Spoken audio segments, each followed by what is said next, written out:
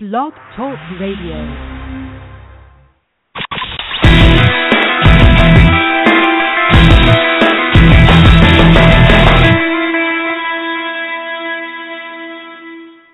Good morning and welcome to NJSBA's program, Conversations on New Jersey Education, a podcast program dedicated to creating a conversation among those of us in the education community and beyond on the important education issues today, a conversation that brings the state leaders and state issues to you, and I hope that you all feel free to join in the conversation. My name is Ray Pinney. I'll be your host this morning. Today, as usual, we'll be not only taking your phone calls, but we also have our chat room open, which will give you two vehicles in which to participate. Jennifer will be monitoring our switchboard and taking your calls. If you have a question of one of our speakers, to ask that, you call 1-347-989-8904, and when you're ready to make a comment or ask a question, just press the number 1, and that will indicate on our switchboard that you are ready to ask a question. We will get your name, your question or topic, and where you're from, very generically. Also, if you're on the phone line, I ask that you turn the volume down on your computer and only listen on the phone, since there will be a delay, and it's sometimes a bit confusing. And if you want to log on to our chat room, that's on. You will have to register with Blog Talk Radio, and you can type in questions, which we are monitoring as well. It's almost the middle of December. School board elections are over, and in the first week of January, the majority of the school boards in New Jersey will be what we call reorganizing. It's an important meeting because it's a meeting which constitutes the new board, which we'll get into. The school board also chooses its new leadership team. In many districts, if not most, it's the first official meeting for the new board members that were elected in November. In my many years at NJSBA, I know that during the weeks leading up to the reorganization, questions arise about the proper procedure for making these decisions. This is especially true in boards where there might be a little division as to who the leadership team should be and other issues. On today's program, we'll be discussing ways for board members and the boards to be better prepared for this meeting. So we will encourage your questions.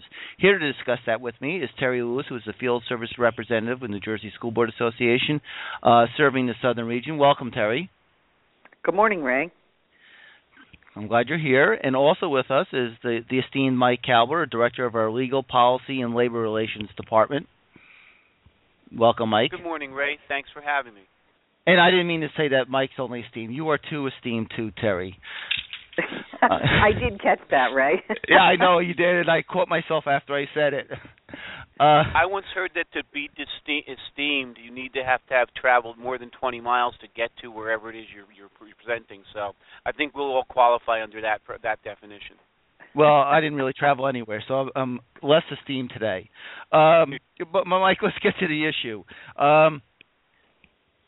Why do we need to reorganize? We do it at this time of year. When does the old board's term actually officially end? Well, let's start with the understanding that a Board of Education is a non-continuous body that basically serves from organization meeting to organization meeting. For boards that have moved their elections to November, the first week in January is what the statute describes and what you alluded to as the time period during which the new board will organize. The interesting question about that when it first came down was, what does that mean, first week of January? Is it the first full week? Is it a partial week? And the Department of Education solved that because they've taken the position that it's January 1 to January 7th. So the board can meet, reorganize any of those dates, and if by some reason when they get there they can't get a quorum, the law 18A 10-3 allows you to meet in the 3 days thereafter if you can't get a quorum for January 1st through 7th. So, Mike, some people feel that their term is up then on December 31st, and actually they are on until that new board takes office. That's correct. I mean, we've done some presentations leading up to this, and I've had that question in a number of venues. Doesn't the board member's term end December 31st? No. The old board is in place until such time as the new board organizes. Ray, one of the questions that we get with organization meeting is how do you determine the date? Oftentimes, the previous board in their annual meeting notice has established when the organization meeting date is. If that hasn't occurred, there's three ways to determine a date. The board president can determine the date by telling the board secretary, business administrator to advertise it. The superintendent can if the board hasn't met for 2 months. That doesn't usually happen. And a majority of the board members can petition the board secretary to call a meeting on a particular date. Typically, it's the annual meeting notice and or the board president if there isn't one already. Well, who sets the agenda then for that meeting? Great question. The agenda is going to be set the same way any other agenda would be set in the district, typically with the superintendent and the board president. Now, there are certain items that you're statutorily required to do, one of them being you have to elect the president and vice president, so that's going to be on the agenda. You have to swear in the new board members, so you need to do that. We've come up with, in our FAQ that's been posted on our website, there are 2 handouts, attachments at the end. One deals with resolutions and things to be considered at the organization meeting, governance-type issues, because that's what this is about. And the other is a list of items that really tie in more to the fiscal year that you would do in April or May if you're an April election district and there's only about 23 or 25 left. You would do those in your reorganization at that time as well. But it wouldn't be something you would necessarily do in January if your board organization is. But, for most of what we'll be discussing today anyway, in terms of the votes of the president and also who runs the meeting and all that, whether it's April, May, or January, those procedures are pretty much the same in selecting president. They are the same, correct? That's correct. Yeah. Terry, before I get into that actual reorganization meeting, let's talk about what's leading up to it. If I'm a new board member, or if there's a new board member coming on, should I communicate with the veteran board members? You absolutely can communicate with the veteran board members. If they have not reached out to you, the board president or the district, pick up the phone, contact the new board president, find out if they have some time that they can meet with you to go over, bring you up to speed on things that have been happening in the district. You may want to spend some time with the superintendent and the BA to review what a reorganization agenda looks like. Sometimes they can be rather lengthy, and they can contain a lot of acronyms.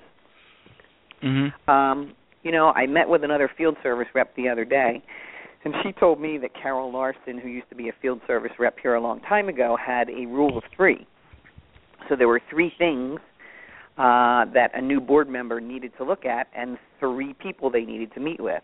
So I'll start with the people first.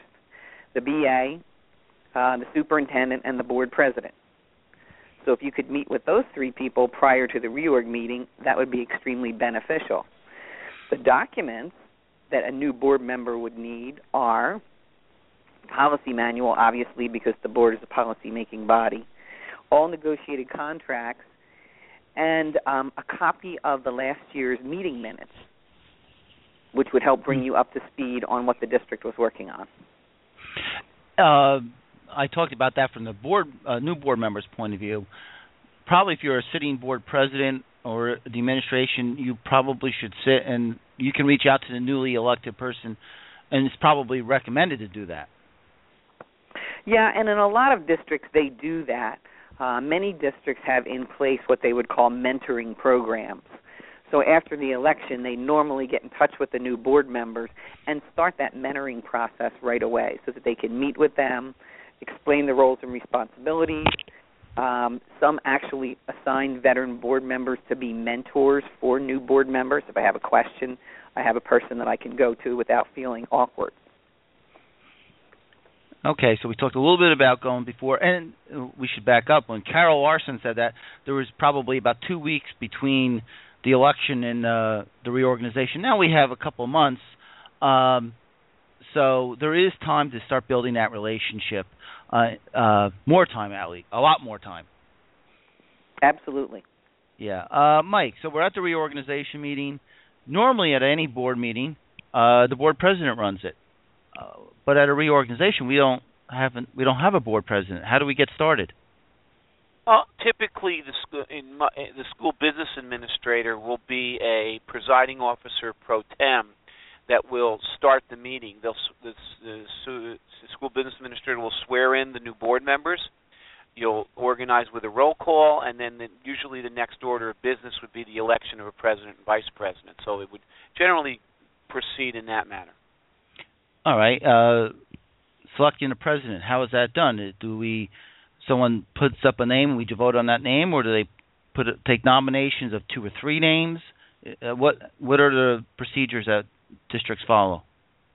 It's one of those wonderful areas where the legislature has really not provided guidance in terms of what process you use.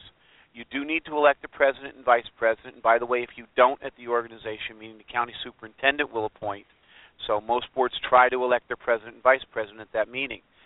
We recommend that boards have policy in terms of how they handle the vote, and it becomes significant in this manner. The general rule of thumb is that a majority of a voting quorum carries the day.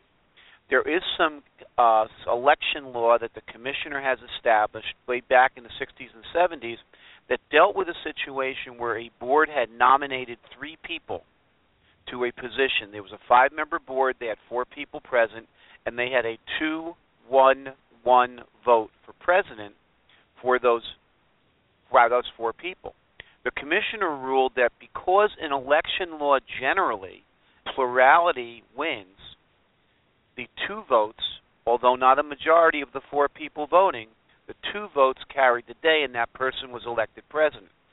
Most boards would rather not proceed in that manner. So if you put 1 person up at a time, that will ensure that a majority of your voting quorum will be the vote necessary to carry the day. I think that's probably the most common practice. So that's something that the board might want to put in their policy or bylaws to help govern them for every reorganization meeting, is how they're going to proceed. Absolutely. And one of the frequent questions we get is, what if there's a tie?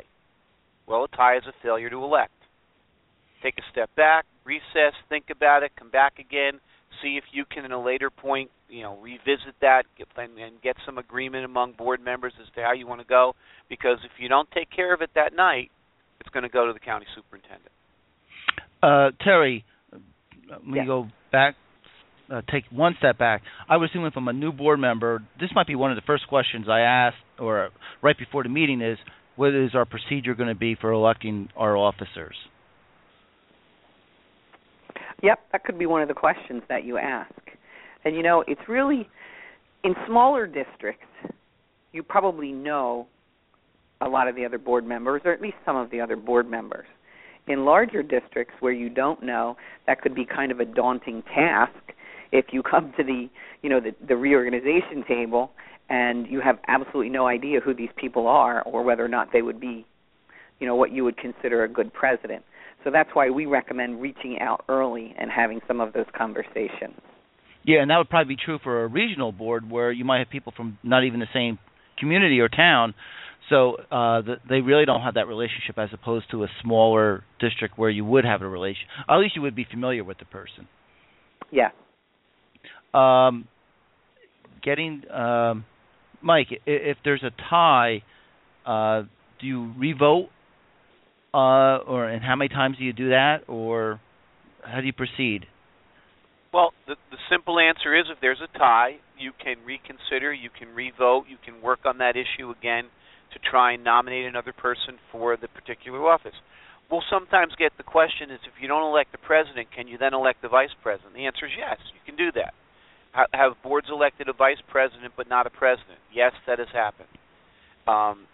You can move forward with that as many times as is practical during the night of the reorganization meeting. Once that meeting adjourns, it then falls into, if you haven't elected a president and or vice president, that then goes to the county superintendent. Say someone's missing from the meeting. Say it's a 7-member board and there's 6, and there is a consensus for the vice president, but there's a split on the president, but at the next meeting that you will have a decision. Can you elect the vice president and then a week later elect the president?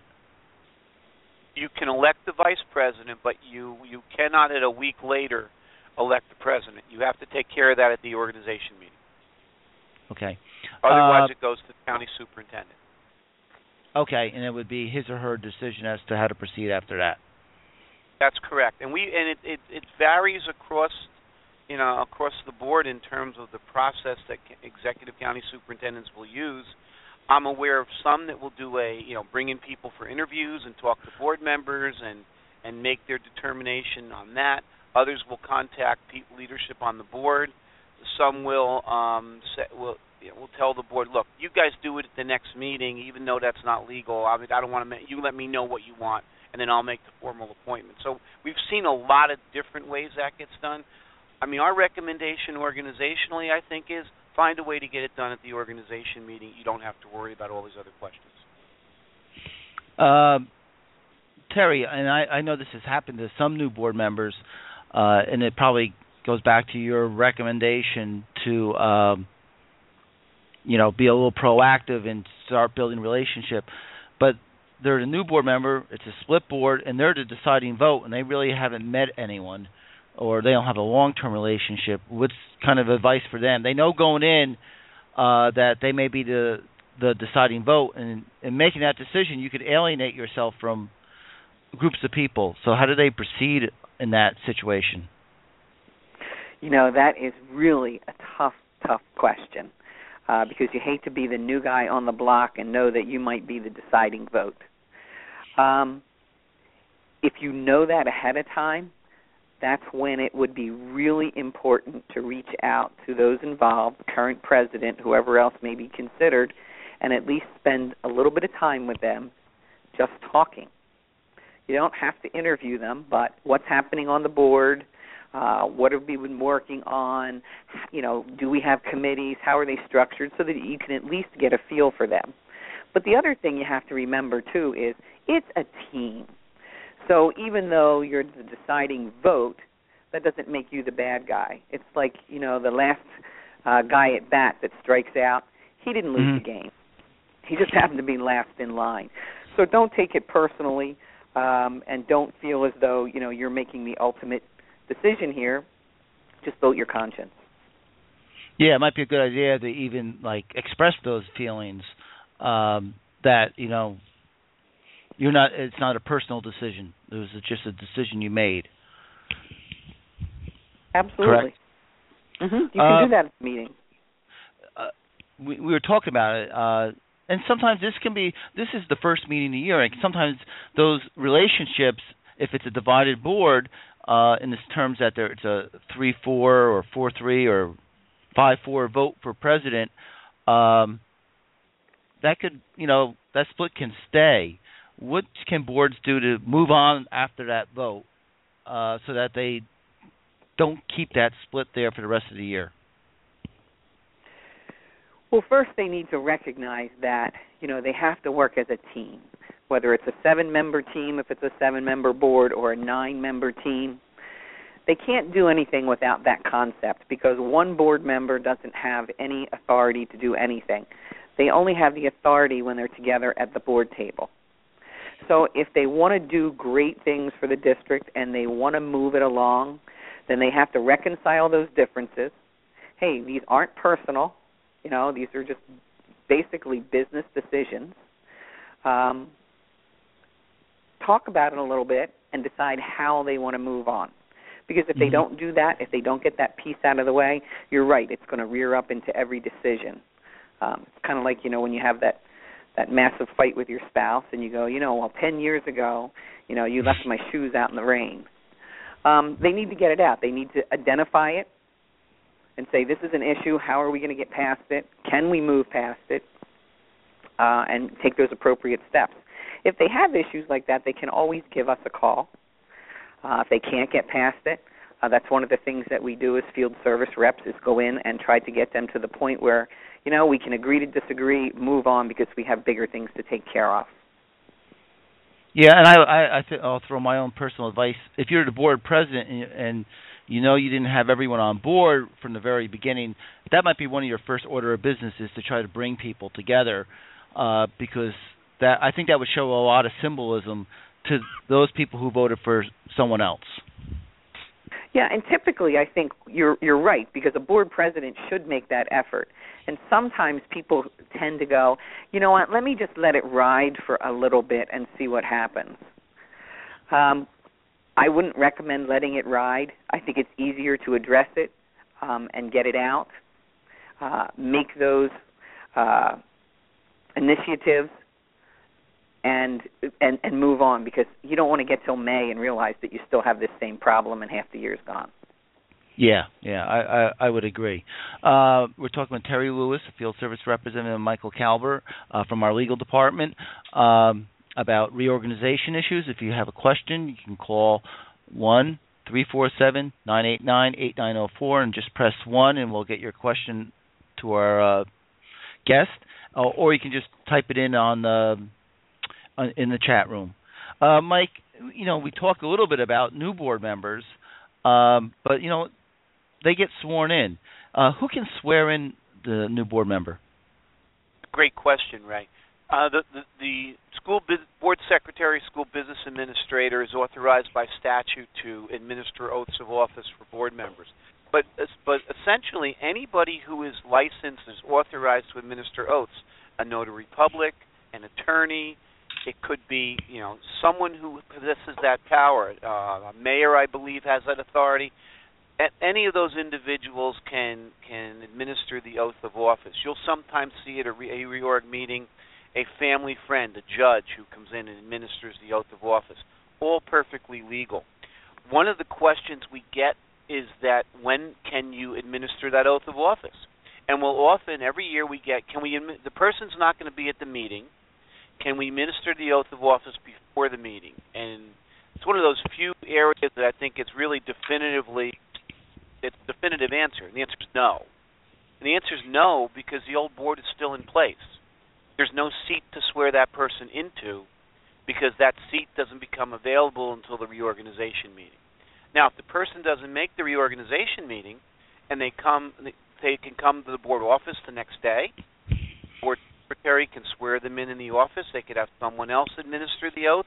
As long as they fill out the appropriate paperwork and take care of that, they're fine.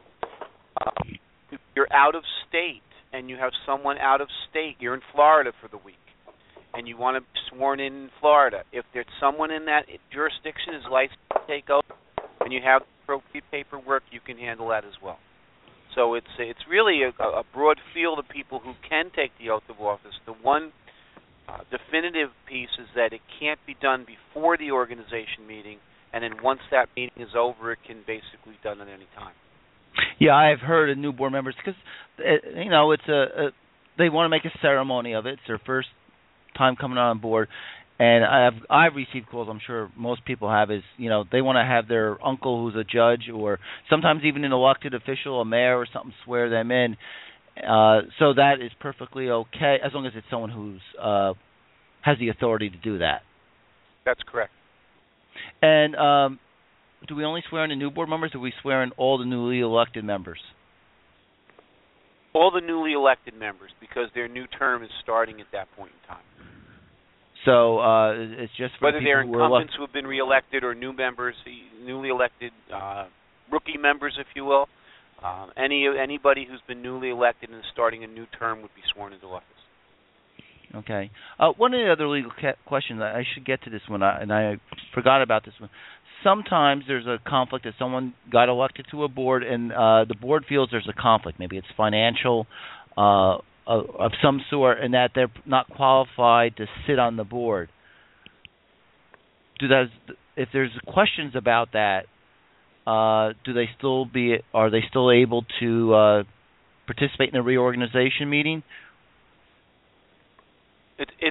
Ray, that's a great question. Sometimes it's a question of maybe there's a lingering suit against the board in some way, shape, or form. Maybe it's a parent who's now going to be a board member who has an issue with respect to their child in the district that has gone to litigation. Maybe it's a due process special ed hearing. Or, as we've heard this year, you have someone who is an elected fire commissioner who now gets elected to the board. And since 2008, there's been a prohibition on dual elected office holding. What does the board do? Again, one bright line here is that the board does not have the authority to not seat a duly elected board member. The commissioner can make that determination. A judge, a superior court judge, can make that determination, but not the board. As a 1984 decision out of Newark, Brown versus Newark Board of Ed, where the Newark board did not want to seat two people that had a sunshine lawsuit against the board that had been duly elected. And the commissioner said, sorry, you don't have the authority not to seat them, you must seat them. And then once you seat them, if you want to challenge their ability to be on the board, you then file a petition with me and I will decide it. So the commissioner would make that determination. But basically you would have to seat the person, even if there is a perceived conflict of interest. Unless, let me throw one other caveat, unless there's some action that takes place prior to the organization meeting in which there is a determination by the commissioner of ed or by a superior court judge that this person is ineligible to serve. What should a new board member have to do before they take office? The criminal background check? Anything else that they might need to know about? Well, that's a good point with the criminal background check that you're speaking of, because the interpretation has been 30 days after the election to office, and that generally occurs the Monday after the election when the county canvassers meet and certify the election results. The interpretation has been that as long as you have basically signed up to and are in line to get your criminal background check done, that even if it's not completed before the organization meeting, you can be sworn in and serve, while that process is going forward. So that's something you need to get at least registered for at this time. And, going back to Terry's recommendation, that you really should meet with the administration and the board president to find out all the things that you may have to do as a board member during this lame duck session. And there's still, I guess, 3 weeks out.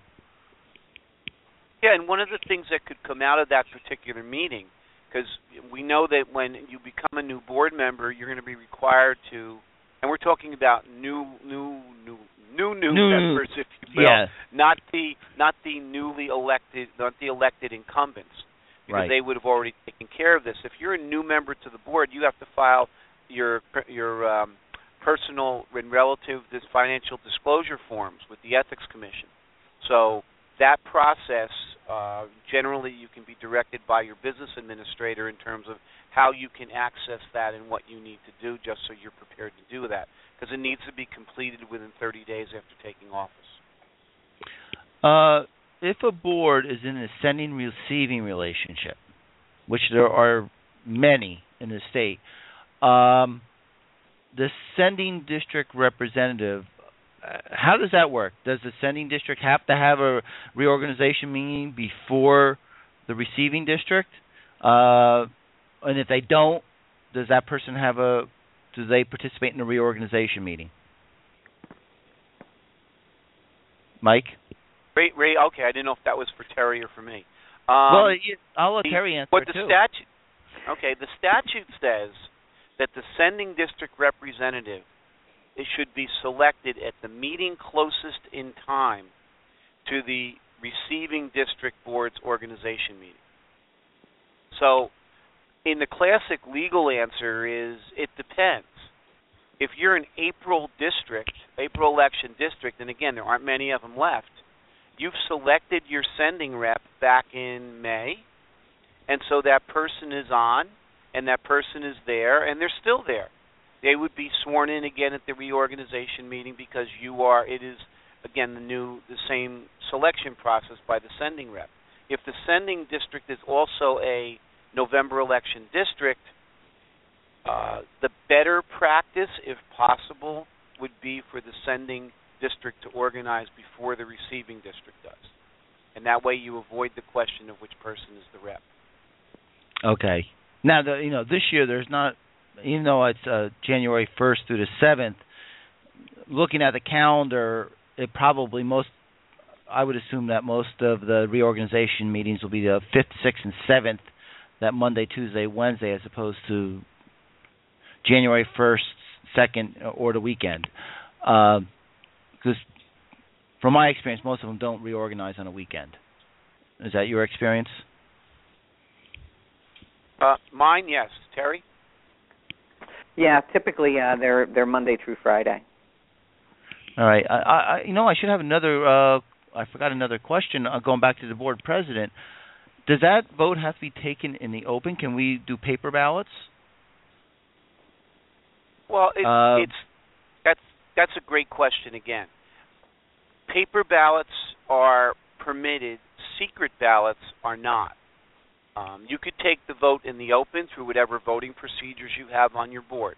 However, the results must be made public, must be read by the business administrator, and become part of the minutes and placed in the the official record for that meeting. Some boards, not many, but some boards will use a paper ballot system, and then because maybe they're concerned about who votes and in what order and how that all plays out.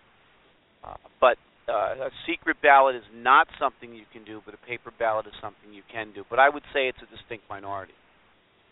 And can you discuss... Terry, your experience with that? Yeah, and typically I think most of them do the, the public, the voice versus the paper ballots because it has to be read into the record anyway. Just makes it a lot easier. But can I go back to the question about the sending rep? Yes. Well, I don't want to put anybody on a spot, but here's my question.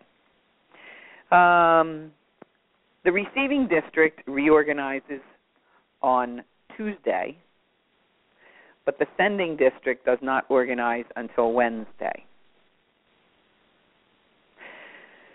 Because the sending rep was put in place for a year by his board and hasn't been replaced, can they still attend as a voting member at the reorganization meeting for the receiving district? A good question. And it is a question we've had over the years, and it often would work around the question of who was going to vote for the board president. To some extent, that has gone by the boards because with the Evans versus Atlantic City case in 2008, sending reps don't vote for the board president anymore. So now their role is a little bit, less significant in that election process. Well, it's not significant because they don't vote on that issue. What I would say is we can really have a great discussion about this. If they're in office for a year, which is what the statute says, when were they appointed? Has the year run out? How long does that go? If they organized more than a year in advance, arguably their term has ended. And now what? So there's a lot of discussion there. I think that generally speaking, if that term hasn't expired, that sending district representative would be able to be a participant at the reorg meeting, vote on those things they can normally vote on, and then when the sending district appoints its new rep for the new year, that person would then be brought in and sworn into office. In the best of all possible worlds, if you could do it the day before, it's even better, but like you said, that doesn't always happen. Okay, interesting. We talked about the sending reps' role at the reorganization meeting. It's not about electing the president or vice president. So what other business goes on? We focus mostly on the swearing in and the election of officers. What other business has to take place at this meeting? Terry or Mike? Terry, I'm going to defer to Mike on that one. I know Mike has written the FAQs, so you probably have it right there on the tip of your tongue. Well, what I would say is there's some things that you absolutely positively need to do at the organization meeting as a governance piece, and then everything else is whatever is on your agenda for your regular meeting if you choose to do that.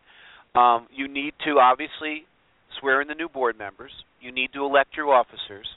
You need, under the Sunshine Law, annual meeting notice, because that has to be published within 7 days of your organization meeting.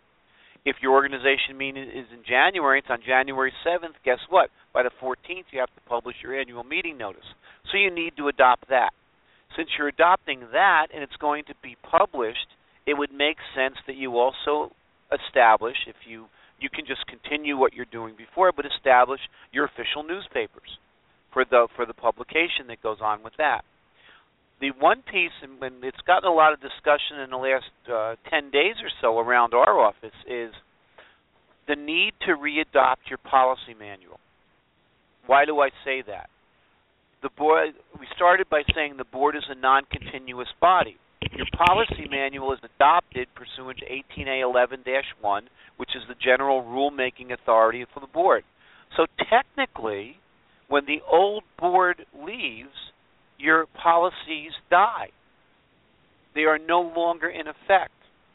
So it's important at the reorg meeting to readopt your policy manual. Now, if you want to change stuff down the road, that's fine. Follow your process. But you need to bring that in place in order to be prepared going forward and to have those policies in place in order to carry out your day-to-day functions in the district. Those are the items, I think, that basically you absolutely positively need to do with the organization meeting. Anything else would ever happen to be before the board at that time. There are things that you have to do annually, and a lot of times it was done at the reorganization meeting when we had April elections, because the May meeting was not only the reorganization meeting, but it kind of went with the calendar year of the financial calendar year to make a lot of those decisions. What are some of the decisions that a new board member should probably be aware of are going to be coming back probably sometime in April or May? Well, you're going to see things like your professional services providers. I mean, that makes more sense. Subboards will do it in January. It probably makes more sense from our perspective, and I know from the School Business Officials Association, from their perspective, if it ties into the fiscal year, it makes more sense to do it in April or May. Even though it's not technically an organization meeting, there are those things that you're going to need to look at in terms of tying into the fiscal or academic year. Ray, I forgot one very important thing that you need to do at the organization meeting. You need to appoint the board's NJSBA delegate for the delegate assembly. I don't know how I could forget that. But that's one you have to do as well. Again, it's a governance issue. If it's a governance issue, you got to do it at the organization meeting. If it's fiscal or school year oriented, those are things more likely you're going to do in April or May. You know, one of the things you don't have to do at the reorganization meeting, sometimes it's done, but sometimes I know they do wait, and Terry, I'll ask you this, is sometimes you have to set up committees at some point. It may not be done in other appointments. How should the board kind of proceed on, like, the committee selection for new board members? I know the president will be making those selections. Do you recommend that they do it at that meeting, or do you think that there's a more discussion that should occur? Interesting question. I know there are boards out there that have in their policies that committee appointments will take place at the annual reorganization meeting. But that also has the potential, particularly if you have new board members, several new board members coming on, that you're really not sure what committees they would like to serve on or what interests they have that would be best suited for those committees.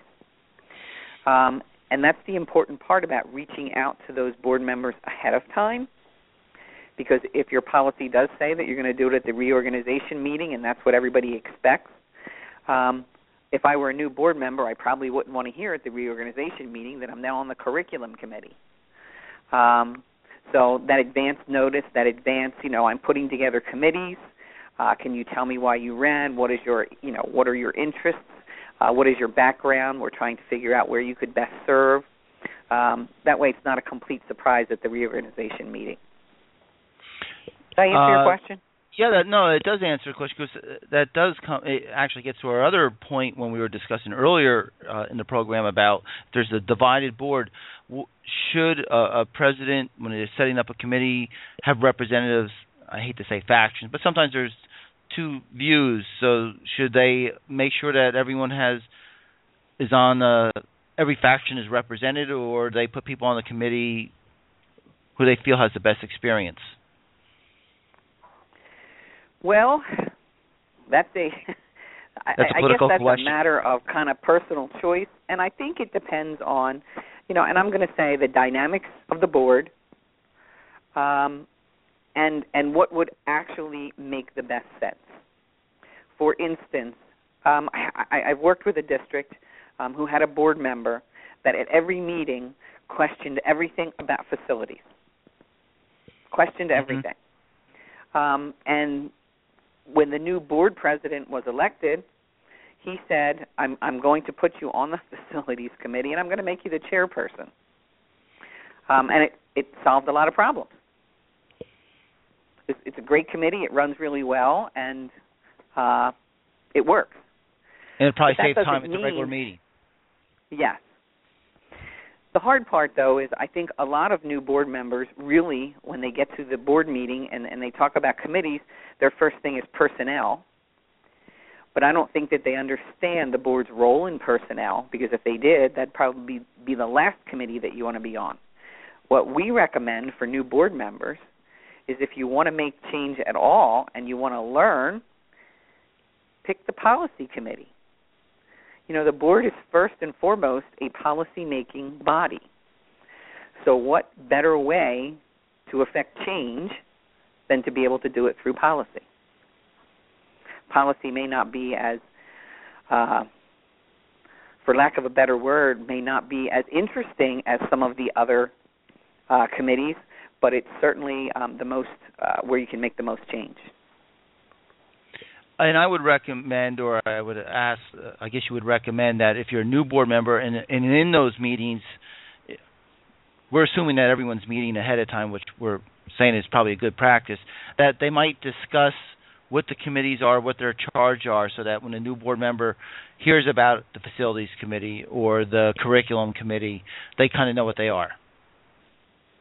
Absolutely. And, a committee charge is so important because you can have committees set up, but unless the people on the committees know what they're supposed to be doing, it's kind of a moot point because then the committee can't operate as effectively as it should.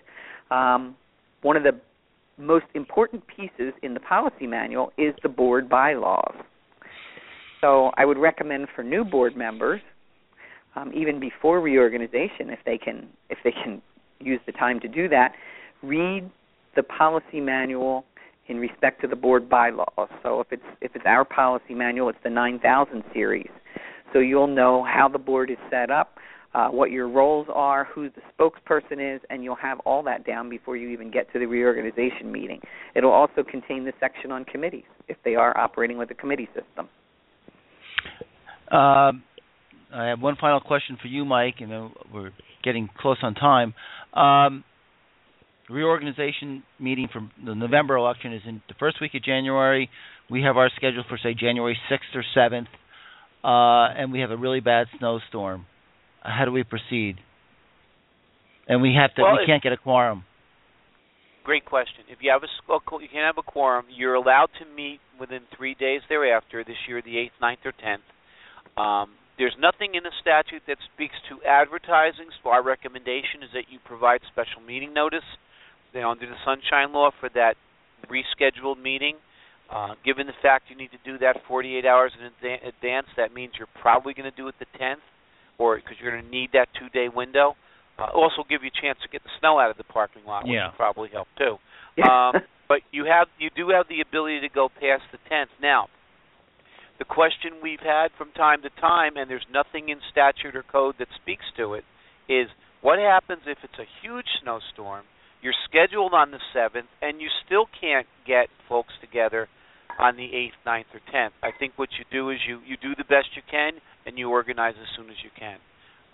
Most executive county superintendents are not going to have a problem with that if there are really, truly emergency-type situations that prevent the board from meeting.